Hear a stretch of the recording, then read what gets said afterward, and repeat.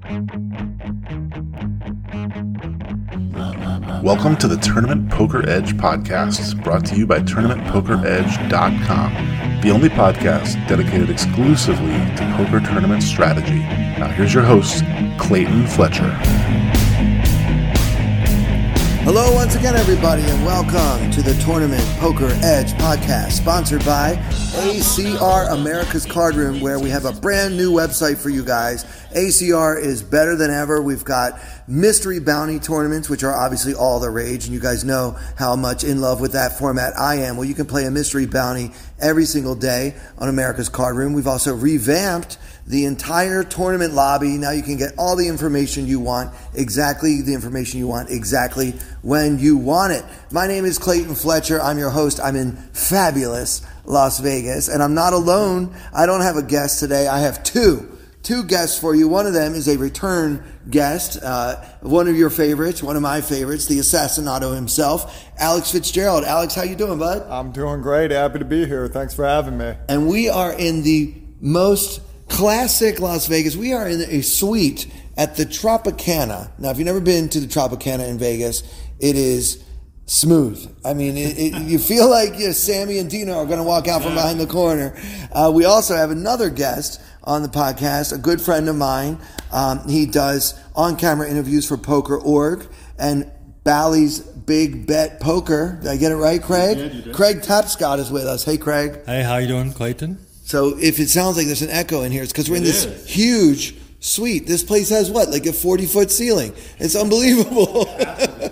What do you think has happened on this couch before? Dean Martin's drinking for sure. There's a bar right here. Yeah, the place has a bar. This is phenomenal. The only thing missing, you don't have a butler. Can you talk to them? No, okay. Okay. Yeah, it's definitely a sausage fest here. So, Alex, you and I busted the tournaments that we were playing. We were recording this a week ago, so this was recorded last Friday as you're listening to it.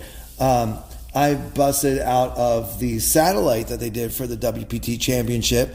I had trips, and my opponent had me outkicked, which is always fun. And so that's how things are going for me. How are things going for you? Oh, just a lot of the same old. I've been playing a lot of 10-handed because that's what they're doing with this series. And the thing about 10-handed poker is there's not a whole lot of bluffing because usually someone has a hand. And if someone has a hand and that hand happens to be better than your hand, you're in quite the pickle. And I've found myself in that situation repeatedly over the last few events. Had kings to aces, had tens to queens, ace queen to kings, all in close quarters combat situations. So hasn't been going so hot, but I'm really happy to be here. I really just enjoy live poker these days. It's a good time. I mean, I know you were playing some things at the Golden Nugget. Now, by the time they hear this in a week, maybe you will have earned a bracelet. Who knows? Oh, God willing. Yeah, God willing. Yeah, hopefully we'll get out there and get something going. You know, something about live poker is it seems to get easier as you get into your 30s. Like when I was in my 20s, I was jumping out of my skin in these events because trying to get any 24-year-old to just sit still for hours at a time really is impossible.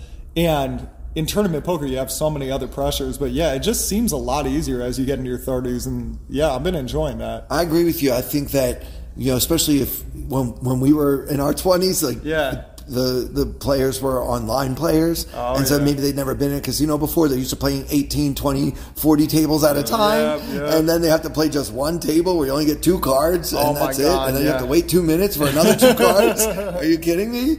So, yeah, I think that there's something to be said for just, having the age and the experience and the maturity to be able to say, well, if it's not a spot, I'm not going to take it. And it sounds like you haven't really been bluffing 10-handed. No, I haven't run a bluff in the last few events because there really hasn't been a situation for it. And that is not something I would have done. When I was younger, I would have felt like I'm not doing enough here. Like, what am I actually doing here if I'm just sitting here for 2 hours and playing two hands? And I'd start forcing things. And that's how you can't realize opportunities late in the tournament if you're no longer there because you just decided to run a triple barrel versus somebody who isn't going to be folding. So you do have to not try to create the moment, let the moment come to you, as it were. I like that. Let the moment come to you.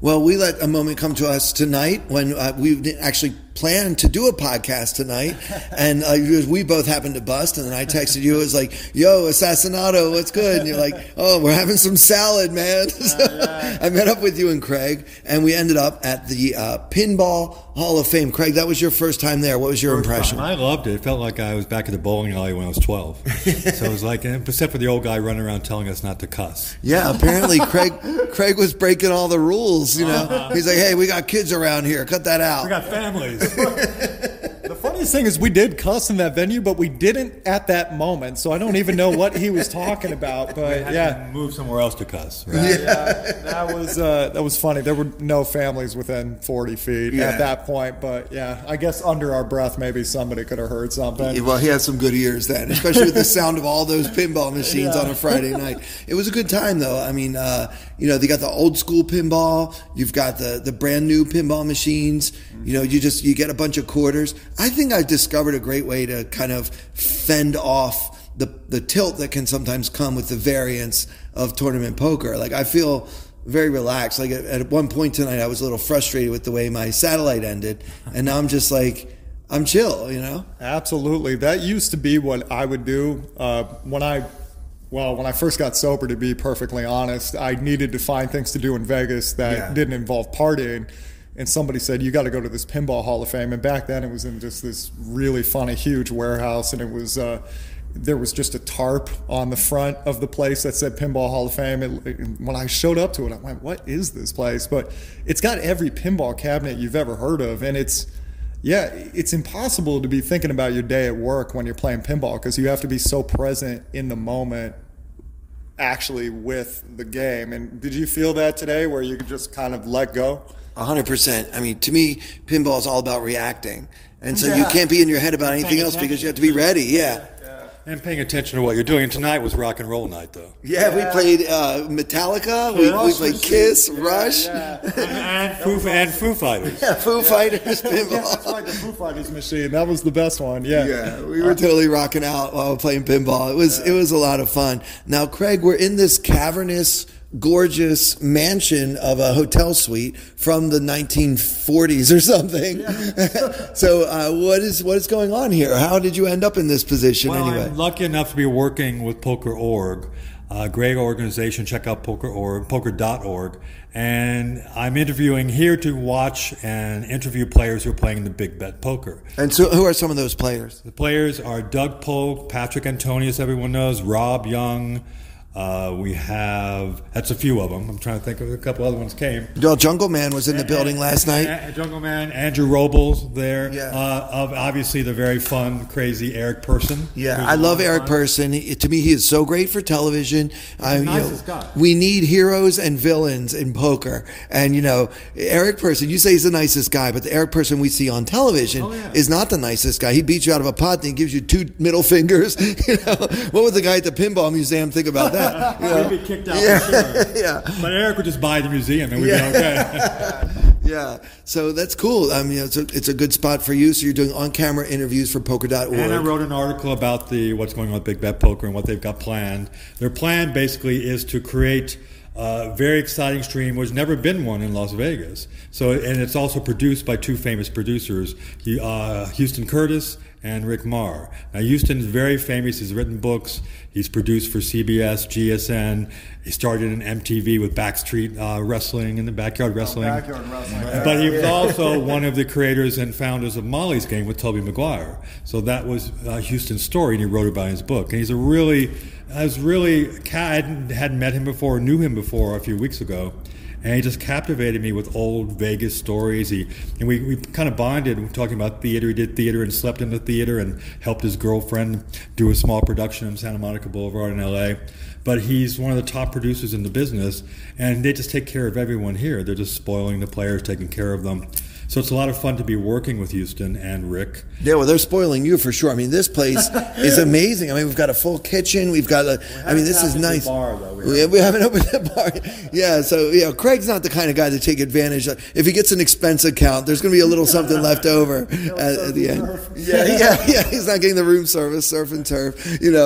Sammy Davis Jr. style here in old school Vegas. He tap danced in here for all we know. Yeah, I bet he did on this old wooden floor. I'm just telling people to tune into Stadium or YouTube for Big Bet Poker Live. Yeah, so it's Bally's Big Bet Poker Live every Friday night? No, every Wednesday, Thursday, Friday. His debut was this Wednesday. Friday's going to be the highest stakes. You'll see last night, Patrick had a rough night. Patrick's one of the best players in the world. He lost $200,000, as did Patrick Antonius, of course. Nick Airball from fame from Hustle Casino Live. He lost about $200,000. Yeah. The two amateurs just kicked the pros' ass. Ben Lamb lost. Eric, semi-pro, and a casino owner, he won, and the two other amateurs won. Yeah, I'm not sure if Nick Airball qualifies as a pro or not, but I know what you're trying to say. Yeah. Well, that's good. A high stakes reg. That's fair. I think it's really exciting that they're finally doing like a Hollywood style live stream game, and the set is absolutely gorgeous. Yeah, it's amazing.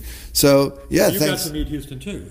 Yeah. I mean, he regaled me with a story of how one day he won $200,000, lost back $193,000 of it, and then won it all back again. Which, as Alex said at the time, a lot of times stories that start that way don't end so well. Yeah, usually that's not the ending. But yeah, he does seem like a guy that really knows his way around Vegas. For sure. And it's very exciting that you're working with him. So really cool. Well, I know the listeners, they want to hear what's going on in Vegas. They're excited for Bally's Big Bet Poker. They're also excited that we have one of the best poker players who ever lived.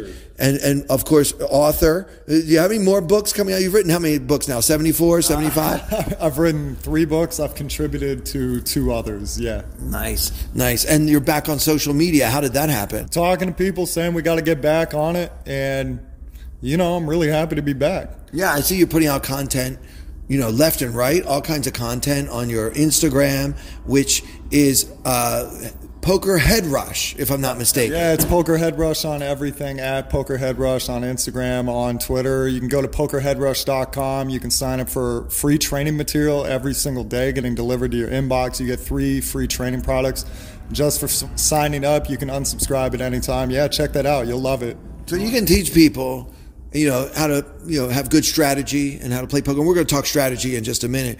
But what you can't teach them how to do is be comfortable at a 10-handed table. Oh, no, nobody's comfortable at a 10-handed table. Who loves playing 10-handed, man? It's impossible. It's number 10 this summer. It's a lot of the tournaments have been 10-handed because we're breaking every single record in World Series of Poker history as far as numbers and how many people want to play all these events. But it's also 10 a.m. If you make day 2 of one of these tournaments, you go till midnight or 1:30 in the morning, and you still have to come back for a 10 a.m. restart, and a lot of players are complaining about that. Oh, yeah. One of my friends was up till 2, past 2 in one of these events, and they said, yeah, you got to be here at 10 a.m. So you think about it, you're jacked up from playing. You go home, you probably can't go to bed till 3:30. Now you got to wake up and get your cup of coffee, brush your teeth. So you wake up at 9. You're going to be running on adrenaline from that point on. You better have studied before the exam, because this is going to be tough. Yeah, I mean, to me, I know for me, I can't really function if I don't get enough sleep. And last year, my strategy was just sleep as much as I want to sleep and then show up, buy my ticket that day, and they would give me a full stack when I sat down. Not so this year. It's a new rule. They've gone back to the old way. We remember when tournament poker began, really gaining popularity in the early part of the 2000s. If you didn't show up at the beginning of the tournament, they would blind you off. They would blind everybody off. If you've bought in late, you wouldn't get a full stack. And that's how it is this year. Yeah, and that adds another element because, like you said, sleep. Listen, the thing about tournament poker is you're never going to be playing 100%. You're always going to be fatigued in some fashion. There's going to be somebody at the table talking smack. There's going to be something going on at the table that's going to be distracting you. You're not going to get enough sleep. So once the tournament gets in and you're fatigued on a day 3 or 4, how you slept before day 1 is going to compound. It's going to add up because you're already dealing with a lot more as you go further into the tournament. So if you don't sleep that well, I think it's a really good strategy, what you're discussing, sleeping a lot before the first day, because you're probably not going to be getting full days of sleep as you go into day 2, as you go into day 3. So you want to get that 1-day edge. And yeah, that's just not a factor anymore. You're playing, sometimes you got to rush to the tournament right from the start and you're going to be tired. Yeah. And when day 2 starts at 10 o'clock, then what are you really supposed to do? Because you can't be late for day 2. Oh, hell no. Right? You can buy in a little late for day 1 and maybe not hurt you that badly, but day 2, every hand counts. So, God forbid, day 3, day 4, day 5, main event, day 6, you've got to be there on time. So I think that is something that they're going to want. The players are going to ask for next year for them to revamp this and, not make us lose so much sleep. Now, Craig, you have a background in diet, nutrition, wellness, and all that. So what advice can you give people how to come down at the end of a long, exciting day of poker? Say I bag the chip lead in like the Millionaire Maker or something. I'm real keyed up. I'm real excited. I can't wait to go back the next day, but now I've got to try to get at least, 6 hours sleep if I'm lucky. What advice would you give? Well, part of it is not to drink. A lot of people drink coffee after 4 o'clock or trying to have some energy. To not do those energy drinks, these monster drinks, and a lot of candy and sugar and things like that, because it's going to wear your adrenals out. You just need to rest and go home and just stretch. Do something that makes you very comfortable, get some comfortable clothing, maybe take a hot bath or steam if you can, something like that. And don't eat a lot of food either, because that'll keep you up, because it makes you digest. Of course, Craig has a private sauna in his suite here. We don't jacuzzi upstairs, we won't be using it. We don't all get that. I talked to Alex, I asked him this morning what he was doing, because he had a routine about what he was doing, getting up in the morning to prepare for the tournament, remember? Oh, absolutely. So one thing that's really going to hurt your energy when it comes to these tournaments is just being balled up and sitting for such a long period of time. And because when you're 10-handed, obviously it's real uncomfortable sitting. And just the act of playing poker is uncomfortable on your spine, on your back, on your body to begin with, because you're always craning your neck, you're always trying to watch the other players, you're always turning your neck, you're always a little hunched over, you're always a little tense. So your job before you get there is to get rid of as much of that as possible. If you don't like working out a ton before playing, stretching is really good. And if you can add just a little weight to your stretches, that can make the stretch a lot deeper. So some I do when I travel to these tournaments is I take my resistance bands with me, and I'll do a deadlift with a resistance band just to stretch out my back a little bit. And that makes the hours pass a lot easier, because you're not just this ball of tension 4.5 hours in. You can go 6 hours, you can go 8 hours before you start feeling like, wow, I've been sitting a really long time. And this is what we talk about, by the way, guys. It's Friday night in fabulous Las Vegas, 4th of July weekend. The three of us had soup and salad. We played pinball. We haven't had one glass of wine. And then we just talk about resistance bands and weight training. We're those guys, aren't we? One thing I would add, though, is don't get on your phone or your computer, because the blue screen keeps you awake. Oh, right. So try to get off your computer and phone at least 2 hours before you go to bed. That's good. Because, in years past, day 2 would be 12 o'clock or even 1 o'clock for tournaments that started at 11 or whatever. But now the day 1 is at 10 a.m. and day 2 is at 10 a.m. And it's been, humble brag here, but as I've made so many day 2s, it's been, I have 4 cashes already. So, it's been fun, but it has been a struggle as far as, as somebody who does need a certain amount of sleep, just being able to come down. And, it's similar to my other career. You get off stage, you can't just go right to bed. Yeah, you're all keyed up, you're pumped up. It's very hard to calm down. So I'm going to try some of the advice you guys gave. But I wouldn't be drinking after you play either. Yeah, no. Yeah, I don't. A lot of times the last level of the day, and I'm sure you guys have both seen this, the last level of the day, people call it the beer level. Like, oh yeah, let's have a Heineken or a Corona or whatever before, the end of the day. Because they're excited, they're going to make day 2, they feel it, they got a lot of chips. I think that's a really bad idea, because even a small amount of alcohol can really impact your ability to get a good night's rest. And also eating light before you go to bed, because some people finish late, like you said, and then go eat a big meal. That's not going to help you go to sleep either. Big bowl of pasta. I used to make that mistake again and again and again. I would just eat all the carbs. I would eat all the crap. Yeah, and then, you wake up the next day and you feel like, was I drinking last night? I feel hungover. And then you try to play tournament poker like that. It's impossible. Yeah, you're sluggish. You're overcome with all the extra calories. Well, I learned a lot about Clayton. For the first time, we've known each other for a number of years, sitting down with him, talking about the positive self-talk too. Mm-hmm. You should talk about that and the way you wake up in the morning, and it was very important in every aspect of your life, and it changes the way you approach everything. So, is your intentions when you start the day, when you start the tournament, you need to start fresh and like you're starting. So years ago, we all remember they were kind of making fun of Negreanu for doing this. Like, today my intention is to, all this kind of stuff. But, he's pretty easy to pick on sometimes, but he was definitely onto something there. I firmly believe in what you were talking about at dinner tonight, Craig, which is you don't let your mind control you, you control your mind. And to me, the growth mindset is about just reaffirming positive things that I want to be true about myself and saying, I am getting better at going to bed on time and getting a good night's sleep and not letting myself get distracted by pasta or my phone or whatever's going on Instagram or Twitter Spaces or whatever's happening these days, and just, focus on, keep your eyes on the prize. I mean, we're playing for literally millions and millions of dollars. I think we owe it to ourselves to give ourselves the best chance to win. Absolutely. And, Negreanu has his way of doing it, and everybody likes to give him a hard time. I'll tell you what, if I could have Negreanu's results, you can give me a hard time as well, okay? You need to recognize he got to where he is doing a lot of that. And second of all, you can say it a different way. Something I tell myself all the time to psych myself up when I'm deep in tournaments is, listen, man, you get deep in tournaments all the time. If this one doesn't work out, you're going to be deep in another tournament. And after that, you're going to be deep in another tournament. And after that, you're going to be deep in another tournament, because you just keep coming back and back and back like the Terminator. You're always at these guys' throats. There's nothing they can do. You're always going to be there. You're always going to be on their left. You're always going to be a pain in the ass, and that's what it's going to be today. And you can talk to yourself like that. And as you can hear, that's just like a coach trying to razz you up, you know what I mean? And it kind of worked on me. I was getting excited. I want to go play some poker now after that pep talk. Yeah, I make lots of final tables. Exactly. Let's go. Well, and the thing about it is, with poker, you can't have your coach there. Like, the coach can't come talk to you during the hand. A coach can talk to you between hands, but obviously it would be very expensive to have a coach just watching you play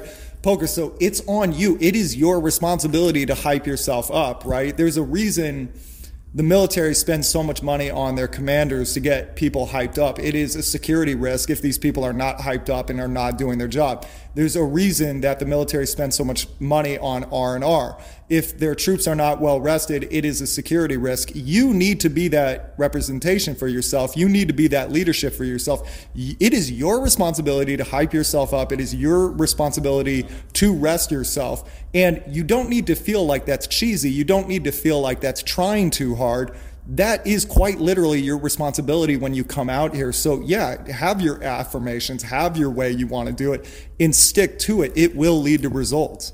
Yeah, it does lead to results. And if nothing else, it leads to you not second guessing yourself in the moment. So much of tournament poker, at least with my playing style, is you got to be able to pull the trigger. If you think it's a spot, you think it's the correct play, some of us know in our mind, it's like, well, this is probably a spot where if I went all in, he's usually going to fold. But how many of us have struggled with actually being able to do that? Even though, theoretically, you might know that it's time to do it, but many of us kind of get cold feet at the altar there, and they're afraid to say, I do.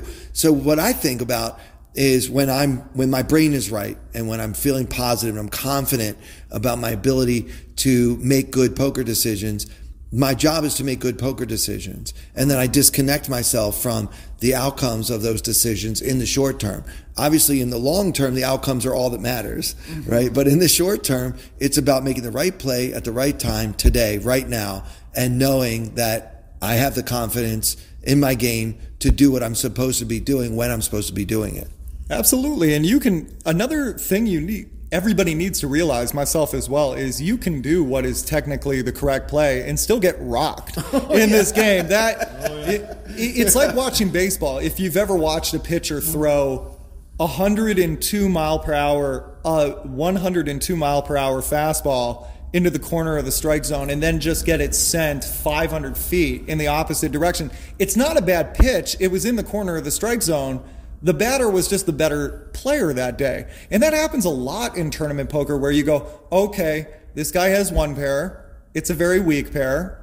I can see he's very uncomfortable. Okay, I'm going to shove. Now, if he sits there and he takes 2 minutes and he still calls, okay, he was the better man that day, but you still had a pretty good read in that moment and you had to go with it. And if you still have 10,000 chips left, if you still have 10 big blinds left, that is your new job, is to play that 10 big blinds. You can't be thinking in the past because there's nothing you can do about that hand. Now, the most important hand is always your next hand. And another part of giving yourself the best chance in a tournament is not just looking for the opportunities to bluff. Those are really fun.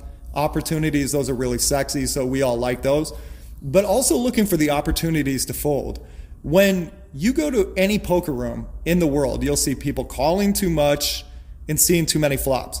What is very rare is to find someone who actually is looking for opportunities to fold. If the correct answer, if someone asks you how many thin folds are you going to have to make to win this tournament, the correct answer is probably not 0. There will come a time at some point in this tournament you are going to have to make a thin fold. If you never make a thin fold in any tournament you're playing, you know that is something you're not looking for, and you need to be aware that that is an element that you need to bring into your game as well. Yeah, gosh, I could just listen to you talk about poker all day. He's got one of the greatest minds in poker, and just how articulate Alex Fitzgerald is in just being able to explain things and help us all see things in the way they should be seen. Well, I've written for Card Player magazine for 17 years. Very, always proud to work with those guys. And he was always my go-to at least once a year, because I used to write 4 columns an issue for like a number of years. And Alex was always sharp, articulate, so I chose him a lot. But I do have a question for him. So it's been how many years since you were here at the Vegas and playing in the WSOP? I did not play last year. The year before that, I was here for 6 or 7 weeks, and I played pretty much everything. But yeah, a lot of stuff came up in my personal life last year, yeah. I was just curious, what's changed with the players or the energy and the game now you're sitting down playing? Has anything changed, shifted in the way they play? That's a really good question. So in 2021, there was a lot of funny money going around, and it was pretty fun. But at the same time, people, I don't know if it was just the tables I was at, but people were more contentious. And actually, it's been a lot more fun now. Like, a lot of my tables have been, there's a different vibe. There's a different energy. There's a lot of people here. There's huge fields. And it seems like people are just really happy to play poker, and just the limited experiences I've had in these tournaments. There's a lot of people out here looking to play some cards, and it's been a lot of fun. Now, I've been here since the WSOP started, and it's been that way. It feels like we're all just happy to have the masks off. Yeah, and we're just, it feels like COVID is in the rearview mirror, and everybody's just like excited to kind of have our game that we love back. Mm-hmm. That's the feeling I get. Now, not to say that no one's been contentious at the table. I mean, I know we're going to talk about speech play here in a minute. Oh, yeah. I've had some people say some pretty rude things to me this summer, but I feel like when you say that you want to be on this guy's left and be a pain in the ass all day, that's the job. That's what I would consider the job description of a tournament poker player. My job is to put my opponents to the most difficult decisions I possibly can. Anytime somebody's tanking for more than 30 seconds because of a bet that I just made, I'm happy. And that's at that point I start thinking to myself, even if she makes the call here, even if she figures out what I'm doing, I'm still going to be happy with my play, because I've already done the job of putting my opponent to a difficult decision. What do you think about that as a mindset? I think that's a great mindset. And if you think about this logically, the vast majority of poker players do not beat the rake. So if you are playing in a fashion that they approve of, you can expect to not beat the rake as well. That is what's going to happen. So they better complain about you being too tight. They better complain about you being too loose. They better complain about your bet sizes being different. There better be a difference of some sort, because if you're doing what everybody else is doing, you can expect to get what everybody else is getting, which is not much. I love that, Alex. Yeah. And I say this all the time. I feel like when I'm doing comedy, my job is to find out what people want and give it to them. And in poker, my job is to figure out what they want and disappoint them. That's actually a great way to put it. Find what they want and disappoint them. I like that. Yeah. All right. So I know we want to get into some strategy here. I know you had some thoughts on speech play. And so is this going to be your speech play or somebody else's? This is going to be my speech play. And it's actually a pretty simple hand, but it's something I want to bring up. So, yeah, should I just get right into the hand? Yeah, but I kind of want to tell you something that somebody said to me, because as a comedian, one of the great joys in our lives is dealing with the hecklers, right? And so when somebody's talking trash to me at the poker table, I tend to treat them as a heckler. And when you're getting heckled in a comedy club,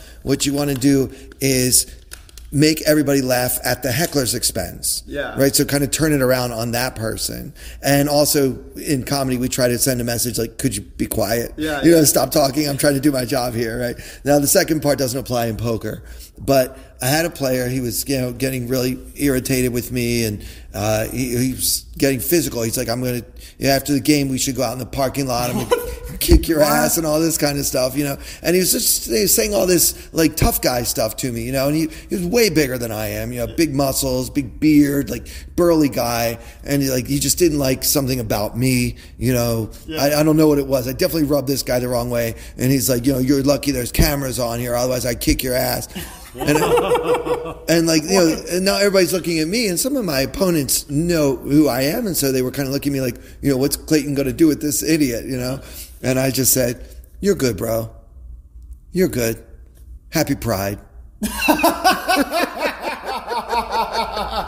The table burst into the kind of laughter we're having now.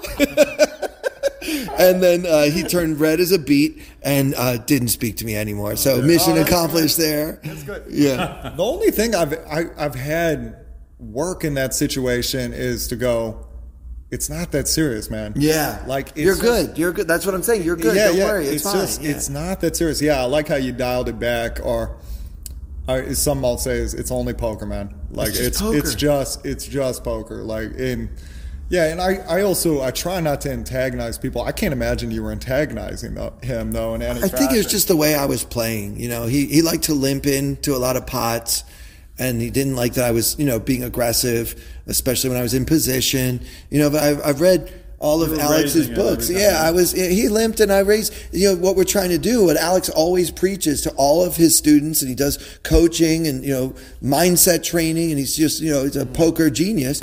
He's taught me, when you're in position and you think you have the best hand, build the pot. And you don't have to follow the rules of 3x or 2.2x. Sometimes, I'm going to take that out.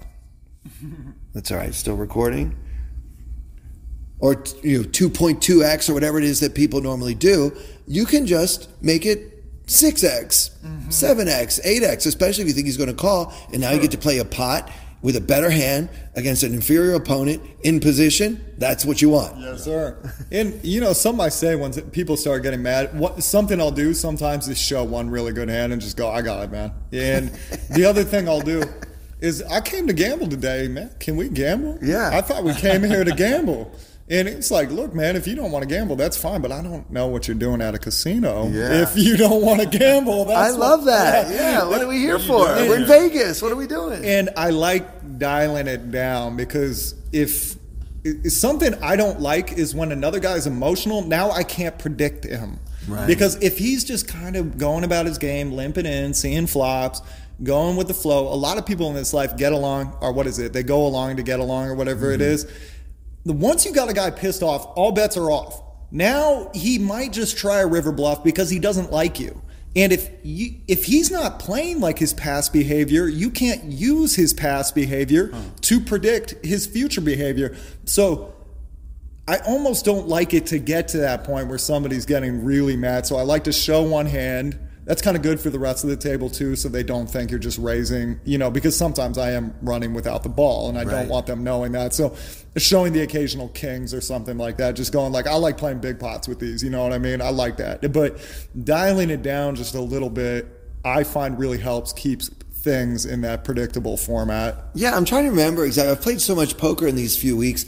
I'm trying to remember even what event it was, but what about me was rubbing this guy the wrong way? I don't feel like I was talking trash or being obnoxious. I'm not Eric Person at the table, I'm not like giving him the finger and things like that. You had sleeves, right? yeah, I was wearing sleeve shirt. I think I had a collar on even, I don't know what exactly it was, but sometimes I just, I do, as all my listeners know, my natural style is what would in years past have been described as a hyper-aggressive playing style. I'm much more likely to 3-bet than to call, and I'm much more likely to raise than to limp behind a limper.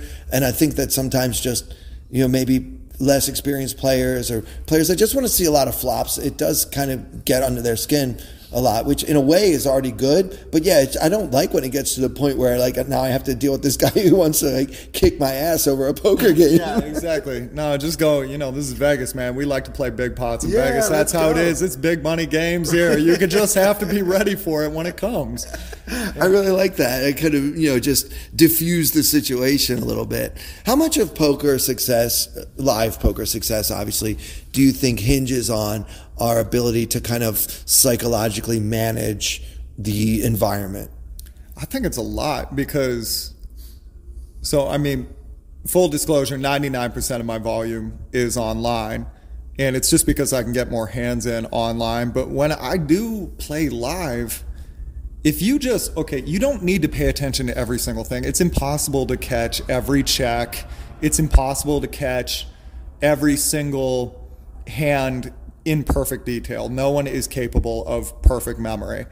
You'd probably be working for NASA if you had that kind of ability. But if you just make yourself stay off your phone, stay off your apps, stay off of texting, and pay attention to the hands, certain things will start jumping out at you, which you might not catch online because you're playing multiple tables or just because you can't see a person's face or something like that. And there's a lot of times you have what I call ties in strategy where you could justify this play or that play, and a lot of it is dependent on your feel of the situation, and your feel of the situation will be much more easy to trust if you've been paying attention to the table. So I think live poker is the purest form of poker because you can break so many of those ties, whereas online there's many situations where I'll be indifferent as to what to do, and then I'll kind of think about that within the context of the tournament, and it becomes more of a game management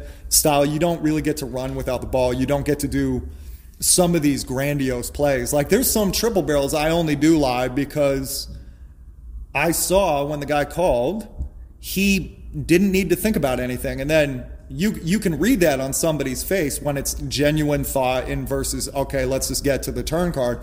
And that right there can tell you a lot, because if somebody flopped a set and there's a draw out there, there's a lot to think about. Do I check raise to simultaneously protect my hand and to get value from my hand? Do I call here and slow play and let him fire the turn? There's a lot going on there. And if the person just calls really quickly and they had nothing to think about, you can go, oh, that's one pair. And okay, I think he would have 3-bet a lot of the hands that would have made top pair pre-flop, so that's a second or third pair. I'm going to go for the double barrel. I'm going to go for the triple barrel, especially based on how they call on that turn. A lot of times when you're playing online, if you don't really have specific statistics, you can't run as many of these big plays, especially if you're game managing with a stack. So I really do, like what percentage? Like I think a solid 10-20% of the hands can severely be impacted by your feel at the table when you're playing live, and that is a huge difference than online. Yeah, and I guess as a result, even though you're on Twitter now and you're on Instagram again, you can't be looking at that stuff because you got to not while you're playing poker, because you're losing information. No. If your head's down, you're missing the world around you, which is, like you just said, 10 to 20% of the hands could be impacted. That's a lot. He's a very intense guy, right, Craig? And we saw it at the pinball place too. Yeah, for sure. It was on like Donkey Kong. The man has focus. He's got like that. I think a lot of great players have that. Yeah, of course, yeah. That's true. I think a lot of times great players have that hyper focus, like a turbo gear that they can kick in when they need to. And that's, to me, that's like a great athlete, like somebody that can hit a baseball going 102 miles per hour. You've got to have so much focus to be able to do that. We watch guys do that on the big screen. It's like they make it look easy. It's definitely not. Oh, is this something that you learned or had to practice to get such laser focus in a moment, like in a hand, or did you have to, it was a natural for you? I absolutely still struggle with it to this day. It is something you can get better at, and I think the way you can get better at it is you need to work time into your day to focus on something really severely. So something that really helps me focus is going to the gym, because the great thing about going to the gym and lifting heavy is if you screw that up, you will know. You're going to be injured. Yeah, you will be injured. Yes, very well said. So if you're deadlifting heavy, for example, if you're squatting heavy, there is no hey, let me pay attention to my podcast in this moment. Even if you have something on in your headphones, you're not paying attention. Right. If you pay attention to yourself, you're not actually paying attention in that moment. You're tuning it out so you can focus. And instead of just half-ass listening to something on your headphones, I find it much better just to take your headphones out and just go, okay, for this hour, I'm really going to focus on doing the best I can. So wait, you're at the gym, no music, no podcast in your ear, nothing? Nothing, absolutely nothing. Just focusing on the form. Because if you can do that for an hour, God, your poker sessions are a lot easier, because then it starts feeling like a lot more stimuli. Now you got people talking. Now you got chips going in. You got a new hand every minute or two. Now you can watch. Does that person check hard when they flop something they're not really into, or does that person check a little bit more softly when they have something they like? There's a lot more to think about. Now I can take notes between hands. Now there's a lot going on. Now you kind of put yourself in a sensory deprivation tank before you got there. So it feels like a lot more in comparison versus if you're watching TikTok for 2.5 hours before you get to the poker table is going to feel molasses slow at that point, and then your focus is going to be everywhere but the task at hand. Wow. Now, I do want to see you do the latest dance craze on TikTok, though. I think that's something we need to go. Craig, can you help me make that happen? Do you have a good setup so we can make it? No karaoke in this room. All right. Well, this is exciting. I know you have a hand for us. Before we get to it, I just want to make sure everybody's on the Tournament Poker Edge Discord. There's a link in the description of this podcast. All you have to do is click that, and you can become a member of our Discord. It doesn't cost you any money. You can talk strategy with other TPE members. You can find out what's going on. You can sweat all of my action. I've been updating everybody on the Discord, all the different day twos I've made, all the mystery bounty envelopes I have not gotten to open, despite making day two of all of those tournaments. I never get the envelope, man. I don't know what's going on. Any advice? Craig, let me ask you, any advice for helping me get an envelope in a mystery bounty? Last longer. I got like 93rd place out of 6,000 players, and I still didn't get an envelope. Wasn't good enough then, was it? You didn't knock anybody out, is that why? I just didn't bust anyone. Okay. Yeah. Every one of those all-in spots, I just, I kept doubling people up. That was it. Yeah. Anyway, all right, so what is your hand from? Do you remember which tournament it was? So this was the $600 deep stacks, I believe. Okay, so that's a World Series of Poker bracelet event. Probably had 3K players, something like that? Roughly 500 billion people showed up for this tournament, yes. And they all sat 10-handed for 3 days straight. Yeah, they all sat 10-handed. Yeah. In fact, this starts with a player in the 10 seat. So nice. Under the gun is the 10 seat, getting into a wrestling match with the dealer because he's so close to the dealer and dealing with that. So under the gun, seat 10 raises to 1.1K. So my assumption is we were at 300, 500 or whatever it is. That sounds right. Yeah, so I'm in middle position. I've been battling with this guy all day. He plays real well.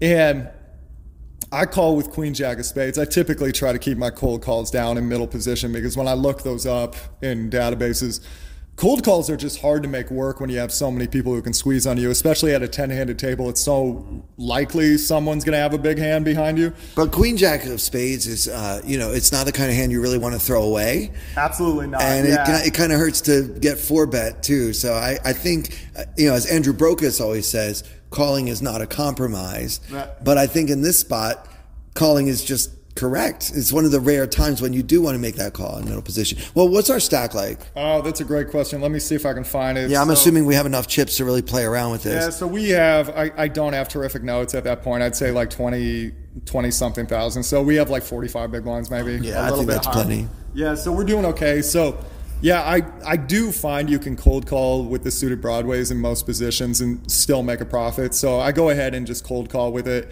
The button calls too. The flop comes King 6-4 2 spades. We have Queen Jack of Spades. So we've flopped a flush draw on Queen. We've flopped just a bare flush draw on King 6 Deuce. No, we also have backdoor straight possibilities. Oh, you make a good point. Yeah, Don't forget. Yes, we have the backdoor straight draw. So the initial C10, real good player. He checks, and I bet 2,000 into the pot. The button folds. It comes back to under the gun C10. He takes a second, and he makes it 7,000. Okay, so we get check raised on this king high flop. Yeah. We've got the Queen Jack of Spades, so we have a queen high flush draw. I'm assuming he has us covered, so we have the effective stack, like 45 big blinds. Yeah, he has us covered. We have 20,000 and change, right? So we do have an effective jam if we believe he's goofing off. And that becomes a key question, like what is his range for check raising us? I mean, the nightmare scenario to me would be that he's got something like ace-5 of spades, right? Then we're really in bad shape. But otherwise, even if he's got 3 kings, we're not that bad off, right? Exactly. Yeah, we don't have too bad of a situation. Now, this is a spot where I call it a tie, where so if I had statistics when I'm playing online, it's pretty easy to know what to do here. If you see someone with a really high aggression frequency on the flop, that's someone who is always finding aggressive actions on the flop. That's someone who might think, oh, maybe this person was taking a shot in a multi-way pot. It's kind of a hit or miss board. Maybe I should check raise here. You're more or less forced to act here. You're more or less forced into a call or a jam, whatever you would choose. I like a jam a little bit more when I find someone to be a little too aggressive. Now, if you don't know anything about the person live, what do you think you should do here? Well, it's tough because it's a pretty dry board except for the spades, but we're happy about the spades. That's what's giving us a hand. Yes. So it's king 6 deuce. It's not like there's a lot of draws available. It's a very different situation if it's like 9 8 7 of spades or something, right? So I don't know. I mean, I feel like against this opponent, we need to try to get a read on whether or not he is just trying to give you fits, right? We talked a minute ago about you want to give your opponents a hard decision. Mm-hmm. I don't know. We've probably got 9 outs is what I'm thinking. We know queen high is no good. Yes. Right? So we do need to improve. So it's just a question of, do we have fold equity if we shove? Or is he only going to be check raising with hands that he's willing to go with? And that's going to be player dependent. Right, and if you do believe he is check raising with only very solid combinations there, which I guess at that point would be a very good top pair sets and whatnot, would you like to even continue with this hand at that point? I think so, because you're probably going to be able to get paid off if he's got 3 of a kind, right? If he's got 3 kings right here, and you continue and you hit the spade, you've got the implied odds necessary. Even though he check raised kind of big, it's not that big. We can call. Yeah, I thought it was okay. So maybe, I was really leaning toward. Well, I wanted to talk to him here and find out how comfortable he was. How would you talk to this person in this moment? I like that. I mean, never a bad idea. And like you say, 99% of the volume you do put in is online, and yet you still had the wherewithal because of your presence of mind and your intentional behavior at the table. It occurred to you to talk to him. A lot of online players, they don't even think, oh, right, I can talk to people. Yeah. I'm allowed to speak to my human opponents. Yeah, exactly. Right? So, yeah, it's a good idea because, as I mentioned, I think it's important to try to figure out what is his range for check raising. Is he always going to have a hand that he's willing to go with? Is he trying to get his stack all in? Or is he trying to check raise to, quote unquote, see where I'm at? Mm-hmm. Maybe he's got pocket jacks and he just wants to see if you're serious with your 2K. He shouldn't be thinking that way, by the way, because there's another player in the pot. This is what we used to call a protected pot, right? Craig, remember that term? It would mean like people are unlikely to be bluffing in a protected pot. Maybe somebody's already all in, or maybe there's another player yet to act. So it's right. Oh, but that player folded. Oh, he already folded. My mistake. Yeah, all right, so it's already heads up at this point. Yeah. All right. So okay. So forget that part. He's already gone. But yeah, it's a question. Would you have bet 2K with 2 opponents if you're just fooling around? Probably not, right? Just because the original raiser checks, you're not just going to bet this flop with nothing with 2 opponents. Right, and the thing being, I think if you can add bluffs into his range here, you do have to continue. I think most people's check raising range there is so tight that I don't even mind just an out-and-out fold on that flop, because in these $600 tournaments with half of Earth playing them, you're going to have a lot of really good situations that you can get yourself in. I would never begrudge somebody who continues, but yeah, going back to the earlier discussion of how you can talk to someone, I think you should just say anything there. you could just say, what does your shirt say? I can't even read that. I like your shirt. Where'd you get that shirt? And then if the guy cracks up or goes, what the hell did you just say? That's actually a really honest response. And if you think about it, what do most people do when they're bluffing? They say to themselves, okay, don't give anything off. Don't give anything away. Don't make a sound. So it's going to be really hard to just laugh in that moment. It's going to be really hard to crack up. So I can't even remember what I said to him. I think it was because we were battling. I think I said, what was it? I felt really good about the last fold, but I don't like this one. Just kind of letting him know, I'm thinking about letting this one go. And then he kind of referring to the previous history that you guys have built. And you do kind of develop relationships, like certain people become your adversaries, and you just end up playing more pots with some of your opponents than others just by distribution, right? Yeah. So exactly. you kind of had a little thing with him. Right. And I guess what's not important is specifically what I said to him. I think it's how you say it. If you're cracking up as well, a lot of times, well, I mean, you work in comedy. How often does it happen in one of your shows? There's just one person in the crowd who's cracking up for no damn reason, and you have no idea why. And sometimes people will just hear that person cracking up, and it's like a fire getting sparked again. People will keep cracking up. So I was just cracking up with him, going like, I felt really good about the last fold. I don't feel good about this fold. And he started cracking up too, and I thought, okay, this is the hand. This is the hand right here. This guy is really calm, and this is a decent-sized pot already. And you felt like that indicated this guy's not bluffing. He wouldn't be this relaxed if he were bluffing. Yeah, exactly. And maybe it was a little impulsive. I just folded right then. But he later said, he goes, I had it. He said it to me. Now, of course, it's a poker player, so how well can you take their word? Right. But I felt really good about it because normally if you just sit there and stare at the guy and don't take the other option, you're stuck. In my opinion, you could really make a justifiable case for, I think, any option there. Like if you really believe the check raising range is really tight because it's a protected pot, as you were saying. Okay, now we can consider a fold. If you do believe you're still getting a pretty good pot odds price, and I still don't know what my stack was because I don't have that written down here. If we were a little shorter, I like it the call less. So, but if you had a few more chips, I definitely like a call a little bit more. And if you really think this guy wanted to battle with you, you consider a raise. So you're stuck.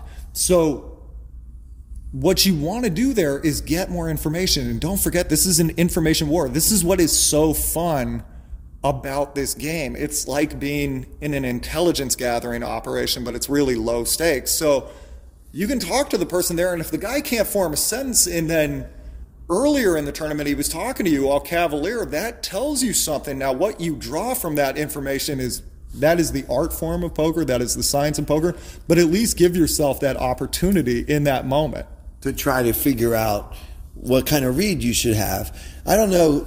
I mean, I think you've got 9 outs almost certainly. Some cards on the turn that aren't spades can give us more equity in this pot. Like I'm not talking about a queen or a jack, but how about a 10 or a 9 or an ace that would add a straight draw to the package? I don't know. I think even if I felt my opponent's really strong, I'm still calling. I bet 2K, he said 7K.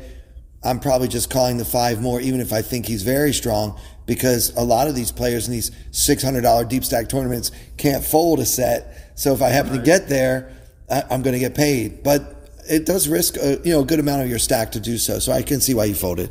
Yeah, and in my defense, I might have had something a little less, so I don't love the price I'm getting. And if there was one guy who could fold a set at this table, it was this player. This player was playing very well. But in general, I totally see your point. I think I'm more along with the lines of what you're discussing in most situations. Right, but because you had respect for this particular opponent, you're like, no, I have to call 5,000 more, and then if the spade comes in and I get there, I'm still not even going to often get any more chips out of him.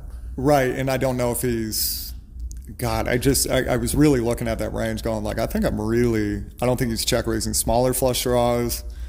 A lot of times if he does check raise the set, he could just fill up on the river. And if he does check raise the nut flush draws, we're not really rooting. Then we're in horrible shape. Then we're in terrible shape. Yeah, we can't win this pot. Yeah, and people are getting better at that. People used to not check raise nut flush draws, and now they're realizing, like, wait a minute, I have a lot of equity in this situation. Maybe I should raise here a little bit more. So that's something you do. Why do you think it used to be that way? Because I noticed that too. People would check raise a flush draw like on a paired board, or if they didn't have the nut flush draw, but they played much slower with the nut flush draw in particular. Why do you think that was, and why do you think it changed? I don't know. I think that was one of those plays that went around that people said, oh, I like that. Maybe there's a little bit more deception, but I think just with the solvers coming in, it's showing a lot of things that people thought about poker for 10 or 20 years actually don't really hold water. Right? The computers are teaching us everything. Yeah, exactly. There's a lot of situations, it turns out, when you have a ton of equity, you should try to get more money in the pot. Who knew?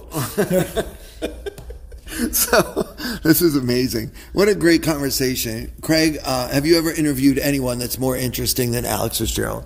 Everyone. No, like I said, Alex was always my go-to because he's so articulate, and I've always enjoyed working with him. This is the first time I've met Alex. We've been talking on the phone. Oh, so you guys have just been virtual homies. No, and you and I, too. Like, we've been friends for years, but we actually finally met during this trip. So Vegas brought us all together. Exactly. And he's also into fitness. We talk about that on the phone. We don't talk about poker a lot when we happen to talk on the phone. No. But he's always been like a go-to if I needed someone. And we mostly discuss pinball. We like pinball. Yeah, that's our go-to topic. It's all pinball. And for the record, I won enough of those games tonight. I did not totally lose out. I was a big loser, actually. No, and Alex is focused, man. It's like he's unstoppable at the poker table or at the Pinball Hall of Fame. Yeah, I got on that one run on that one pinball machine. That was fun. The old guy scared me, so I wasn't very good at it. Yeah, he told Craig, hey, you better watch your language around the children, buddy. I know. It felt like being in a bowling alley again. That's something that would happen in an old bowling alley. It does. You know? The place has old school bowling alley vibes. Yeah. Exactly. Yeah, so I highly recommend it. And they're obviously not a sponsor of this podcast, but if anybody comes to Vegas, I do recommend the Pinball Hall of Fame. It actually really calmed me down. And as you said before, Alex, it helped me focus on just pinball and kind of clearing your mind in that way. It's really fun. It was great. So that's a good tip for anyone that struggles with tilt. If you're on tilt, go play pinball, which is funny to me because the word tilt comes from pinball. Absolutely. And we use it to poker. Now I'm taking it all the way back to the pinball machine. So exactly. Yeah, this was really fun. I want to thank you guys for coming on. Craig, tell us what's going on with you. Are you still writing for Card Player now? Still for Card Player. There are 2 articles an issue. Sometimes 1, depends, and talk to the best players in the world. That's a fun part of the game. It's a game I've loved since I was a kid. So I get the opportunity to talk to the very best players in the world and pick their brain, Yeah. I mean, just did a full feature with Matt Berkey, and Matt's one of the best in the world, one of the best teachers also. Did something with Garrett Adelstein recently, and I got to interview a player that's disappeared for a while. One of the best players in the world, I think, was Antonio Esfandari. And he lives in LA, so I was able to track him down and say, where have you been, man? So he gave a really fun interview. So PokerOrg is giving the opportunity to do these different things. Wow, that's quite a list. I mean, that's really a who's who in poker at this point. Yeah, that's incredible. So pokerheadrush.com and at pokerheadrush on all social media formats, right? Instagram, Twitter, everything. So, Alex, what's happening with your website right now? What do you want people to know about pokerheadrush.com? It is the place to get yourself some free training. If you want to learn how to triple barrel everybody, if you want to learn how to 3-bet everybody, and if you want to learn how to play Ace King, just sign up for the mailing list. You get all these training products just for free. And you get to learn about that all for free if you go to pokerheadrush.com and sign up. Well, I recommend you do it. I mean, this guy's obviously one of the great minds in the poker world, and you can all learn from him. He's got 3 books out. He helped write 2 other books. He's got free content every day on pokerheadrush.com. So for Craig Tapscott and for my dear friend Alex, the Assassinado Fitzgerald, and for everyone here at Tournament Poker Edge, and especially our very generous sponsor, America's Card Room, I'm Clayton Fletcher. Thank you so much for listening. I wanna hold them like they do in Texas plays. Fold them, let them hit me, raise it, baby, stay with me.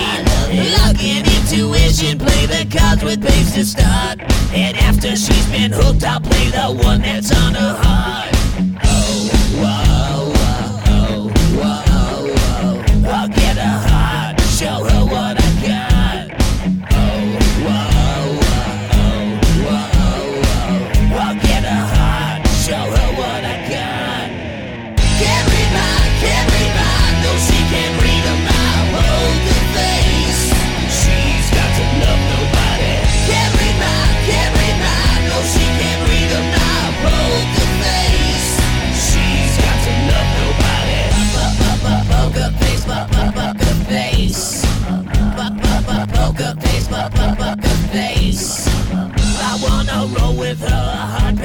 will be. While little gambling is fun when you're with me. I love it. Russian roulette is not the same without a gun. And baby, when it's love, if it's not rough, it isn't fun. Oh, whoa, whoa, whoa, whoa. I'll get her hard, show her what I got. Oh, whoa, whoa, whoa, whoa. I'll get her hard, show her what I got. Can't read mine, no she can't read a mile. Poker face, she's got to love nobody. Can't read mine, no she can't read a mile. Poker face, she's got to love nobody. Poker face, poker face. Poker face, poker face.